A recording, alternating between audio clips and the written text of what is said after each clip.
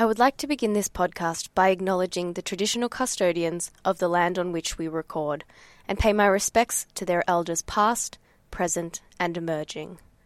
All opinions and discussions on the podcast are purely individual experience, so please consult a doctor or medical professional for more information.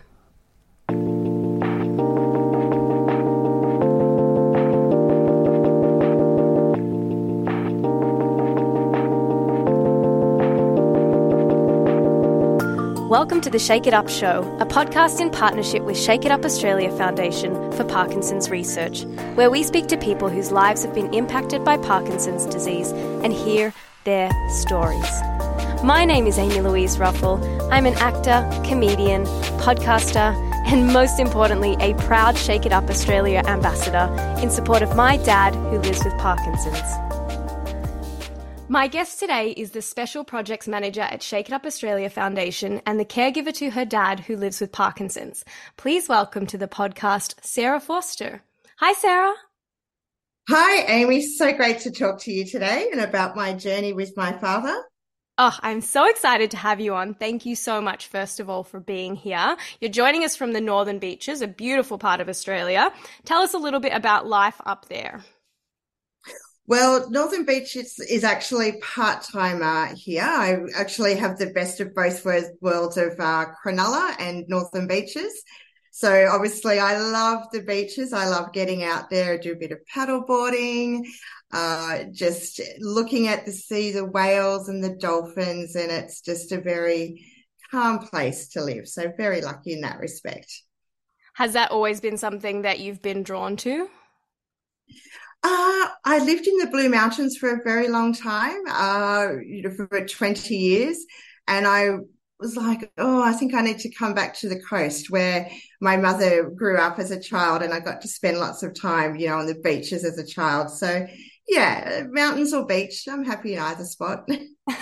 Both like totally different experiences, but very nature-based, which seems like it might be something that, like you said, is very calming and a relaxing place to be. Absolutely. Now, this is obviously a podcast about Parkinson's, so I would love if you could share with us what your connection to Parkinson's is. Sure. So my father, David, was diagnosed with Parkinson's almost 7 years ago now. And that was a very interesting time. It was, and I'm the first to admit it, was Dad came home and said, yeah, I've got Parkinson's. And I was like, oh, okay. A neurologist will help. There'll be a pill. And we just kind of got on with life.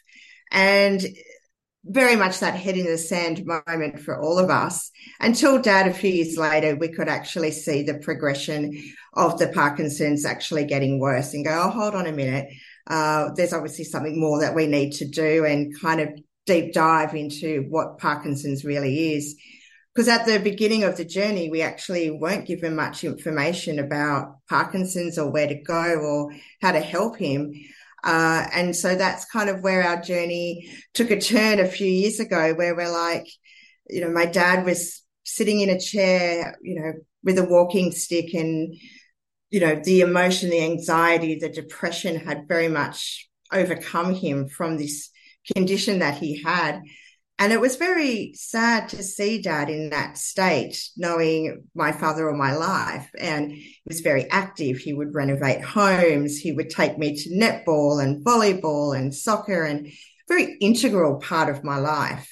And, my mother and him would go on lots of journeys. They'd go camping and caravanning, and so very active.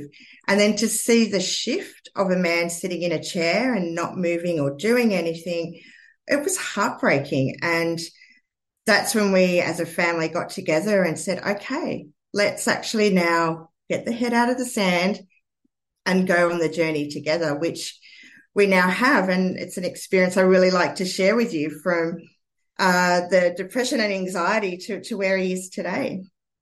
So let's go back one step further just for the start. Before he got his diagnosis, did you as a family notice anything at that point in time? I know you were saying obviously like symptoms maybe weren't so severe for the first couple of years, but was there anything, what prompted him to go to see someone? It was Mum and Dad were traveling. So they had, the Australian dream. They had bought the caravan. They were traveling around the country, and when Dad was reversing the caravan, there were a few little things. Mum was like, you're going to run into that fence. You're going to run into that gate. And Dad would run into that gate and run into that fence. And it was like, well, something's not quite right here, you know. And he would come back and have a very slight tremor in his hand. Nothing to really concern ourselves about, we thought at the time. And then it became evident that Dad was like, I don't think I should drive anymore. He would, you know, he was getting blurred vision.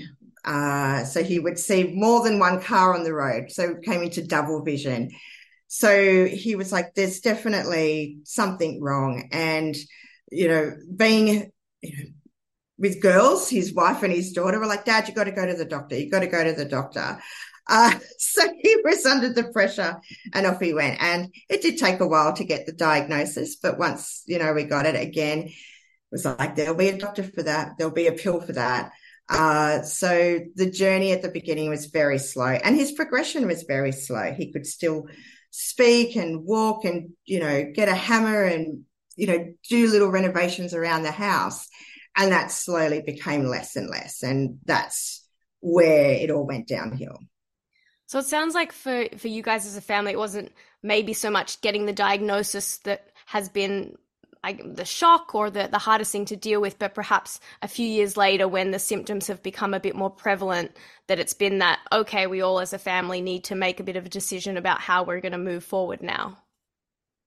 That's right. And we know that, you know, Dad was becoming a lot slower in his speech and in his movement, but his brain was still there. And it was like, well, how do we, you know, activate what he has left, you know, with the dopamine and actually give him the best quality of life. And so we started looking into exercise and diet and wellness and technology.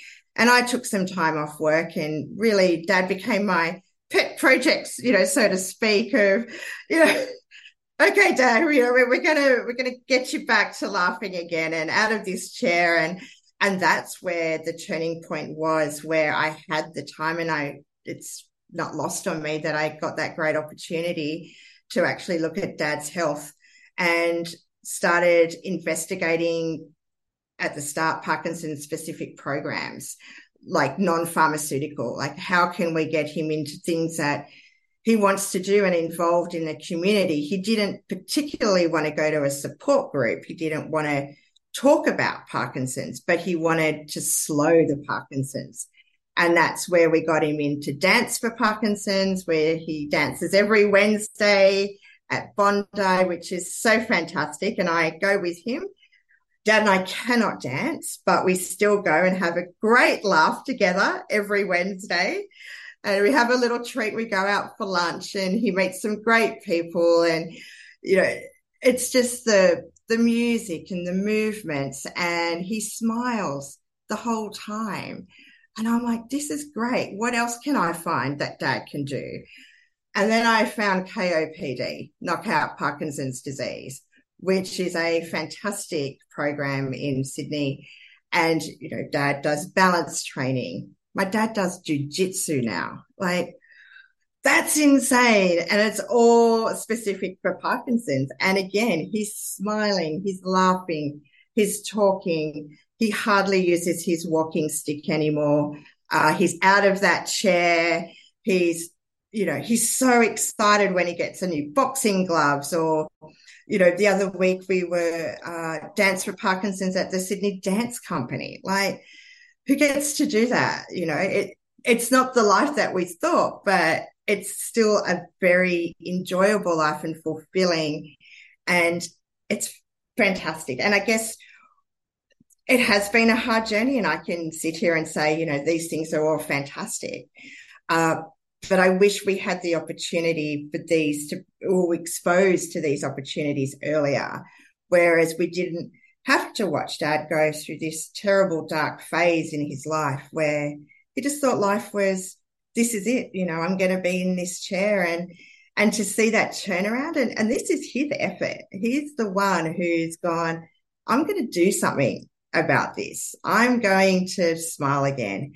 And I couldn't be more proud of him. Well, it sounds like it's been an incredible team project that you've been there right by his side to help him make those changes. And as you're saying it, I was thinking, like, how did you find these great programs and things like that? Because I think, like you said, you wish you'd known earlier, and those resources can be difficult to find, or maybe even just overwhelming when you get a new diagnosis. You don't know where to look, or you don't want to look, all of that kind of stuff. So they sound so rewarding. How did you find them, and how can we direct people to places to get information like that? So for me, I took 6 months just doing pure research on Parkinson's, medical research, trials, what was out there around the world. And, there is so much investment into finding a cure, which is fantastic. And I hope the cure is found yesterday, right? But it was, how do I improve that quality of day-to-day living with Dad and that quality of life between those visits to the neurologist? And through my research, I kept finding exercise, diet, wellness, technology kept popping up, which is great. But tell me what exercise. I mean, exercise is great for everybody, whether you have Parkinson's or not, right? But I wanted Parkinson's specific. So again, I went through my research, and they were saying, walking and dance and music and boxing. I'm like, okay. And then literally on Google going, boxing, Parkinson's, dance, Parkinson's. And I'm in Sydney. Where do I find this? And it was just basically Googling. And then that's how I found all these Parkinson's specific programs, which, eventually would be great if we could have it all under one umbrella. And, you want these exercise activities and just go, right, there's the link, go there. So Dance for Parkinson's is all over Australia. They have online and they have in person, which is fantastic. KOPD is Sydney specific, but they are expanding. And there are other boxing exercises around the country. So, yeah, it was difficult to find it all in one place, but obviously for us, it was definitely worth it. And we found it. And, if there is somebody out there who, wants to do a bit of jazz one day, get on the Dance for Parkinson's website and find it locally to you. Or if you're in Sydney, go to KOPD. Yeah, like the most recurring, I guess, like advice or suggestion we get on this podcast is dance and boxing. And I think it's because it's that perfect mix of you're getting the physical exercise, but it's also like patterns, repetition, like different moves like that. So it's really challenging your brain in a different way. And it's the social engagement because it's a group class. It's about the coffee that often happens afterwards. Like it's a combo effect of not just physical exercise or mental exercise, but you're getting all three of those in one. And so I think it's just, I can't stress enough how much people talk about dance and boxing, and we've got to get everybody into it. Absolutely. And, it's great as a caregiver to my dad to be involved in the community. And what I love about it is, we all know, Dad and everybody else involved has Parkinson's. So we don't need to actually talk about our condition every time we go to one of these sessions.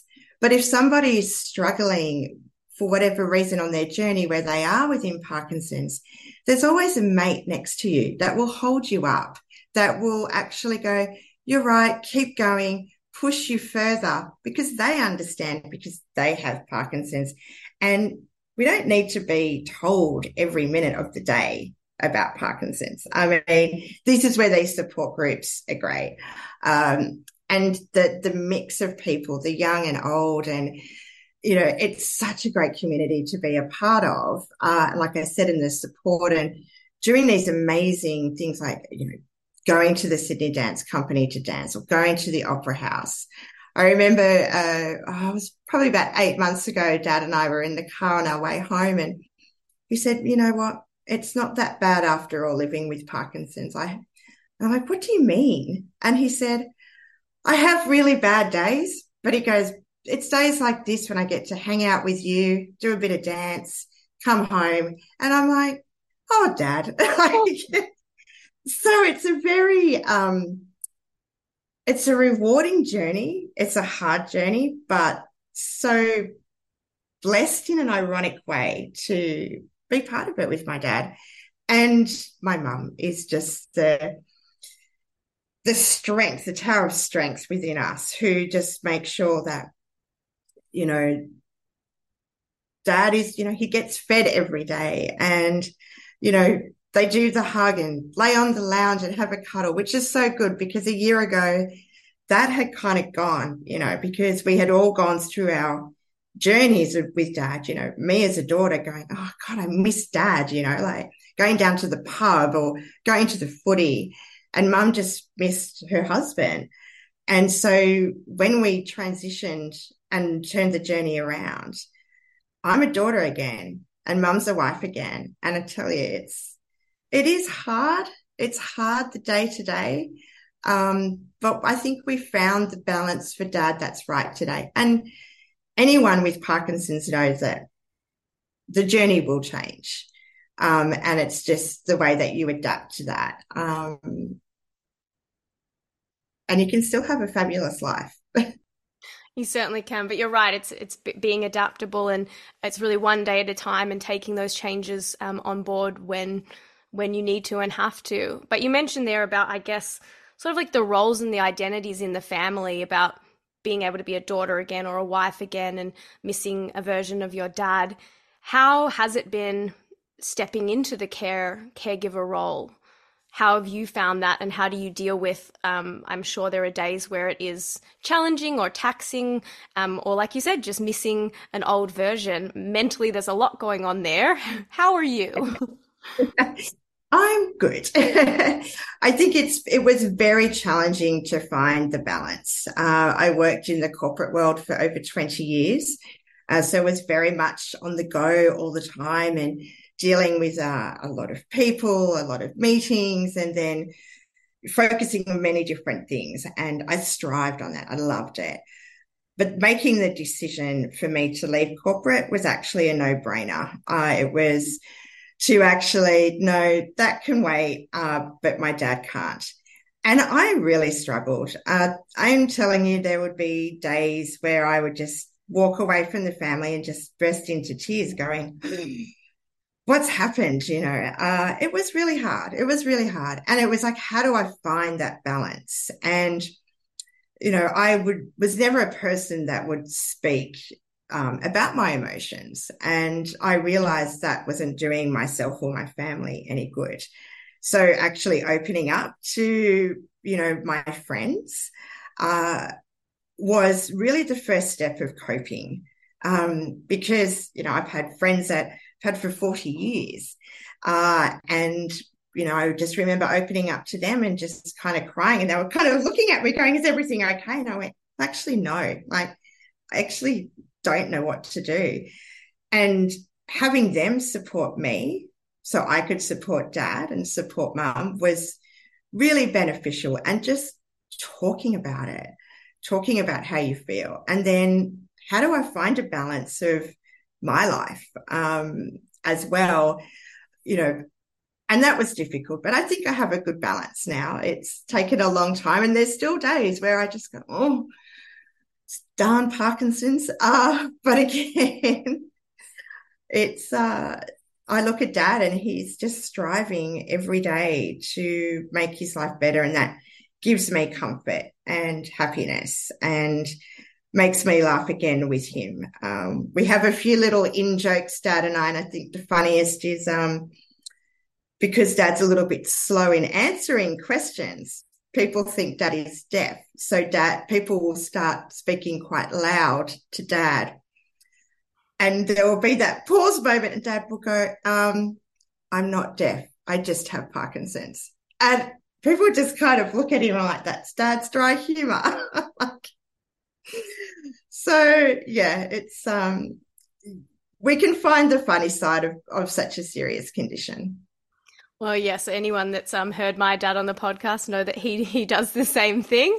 You got to find the light and joy and humor in the situation. But I think what you're saying about balance is so important. And I guess recognizing the reality of it, that of course you want to be there and supporting your dad, but that also has challenges because you have a life that you're trying to figure out how that fits into it. And some days it works, some days it doesn't. So it's also, I think, taking the pressure off the carer for it to every day be simple or make sense, because that's not realistic. Of there are going to be days that you get frustrated with Parkinson's, like you said, and wish that wasn't how the cards had been dealt. But then you, what I always say, like, put your big girl pants on and get back to it, and we try again tomorrow. Exactly. And I'm very open with Dad as well, which I was a bit worried about taking that tactic of saying, Dad, like today was really tough for me. And him actually understanding. And I think it's that open communication that actually makes it work, and it helps all of you, from a family network, which then extends to your friends network of, your parents' friends, your friends, and then having a healthcare team around you that really, with Dad, with physiotherapy and speech therapy and his neurologist and his dance and boxing, it's communicating with all of them where Dad is at. And he will say, today's not a good day when he has physio. Why is it not a good day? Well, they made me work really hard at boxing yesterday. But having everyone on the same page and being open, and just the understanding of how complex Parkinson's is, of having that one really good day and then maybe, 2 days that are really, not so good. And then also giving time for people to just have their moment on their own, I think is quite important, to have your own thoughts, as long as you're still being vocal at the same time, So communication, understanding, friendships, love, it's just all part of it, and just so grateful that I've got my dad. Well, I'm very grateful that you have him and he has you. You sound like an incredible team. And your mum, let's not erase her from this narrative as well, an important contributor. A final question, and you sort of have already done this in spades, but I'll ask it anyway, that if there is any advice for someone that's just received a Parkinson's diagnosis, or a family member has, what would you say to them? I think, going back on my own experience, is go back to your GP and ask them, where do I go? How do I find information out about Parkinson's? Doing your own research, obviously, and from very first-hand experience, it can be overwhelming. There is so much information out there. But I think for the person who has been diagnosed, is ask the question, what do you want out of life? What is that main? You've been diagnosed with this condition. What do you want? It's, yes, obviously we don't want Parkinson's, but think about the quality of life. I think that's very important when you're first diagnosed. If you play football, for example, keep playing football because you really love doing it. Or if you're an artist, keep painting, keep doing the things that you love doing. Don't stop. Your wellness, your mental health is so important. And just because you've been diagnosed with Parkinson's doesn't mean that life stops. I guess that for me is probably the advice I have. And, I asked my dad the other day, I said to him, what do you want to do? Because I'm always telling him, you've got to do this and you've got to do that. And he goes, I wouldn't mind going up the coast, going for a drive up the coast with you for a couple of days. I went, done, let's do it.